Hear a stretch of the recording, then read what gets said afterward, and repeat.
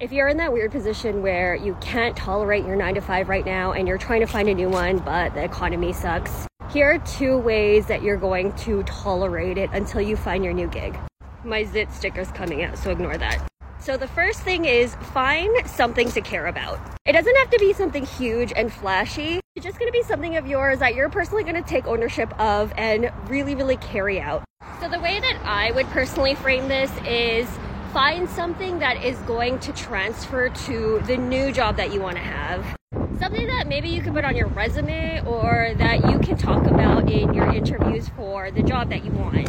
The second way that you're going to tolerate your 9-to-5 is to milk every benefit that you get from that company. It kind of blows my mind that people do not take advantage of this stuff that is part of their compensation package. I'm not even talking about vacation days here, but yes, vacation days, like take time off. But also any of the other things that are part of your compensation package, like tuition reimbursement, health benefits, mental health days, volunteer days. Like literally go through your benefit package and see if you could book a massage. And I'm gonna say it again, take a freaking day off. If you can't take it off right now, for whatever reason, book one in the future. I know it's getting harder and harder to find a job because of the economy right now and the job market is really tough. But there are ways to kind of tolerate where you are and take advantage of that until you can find something better. Short Cast Club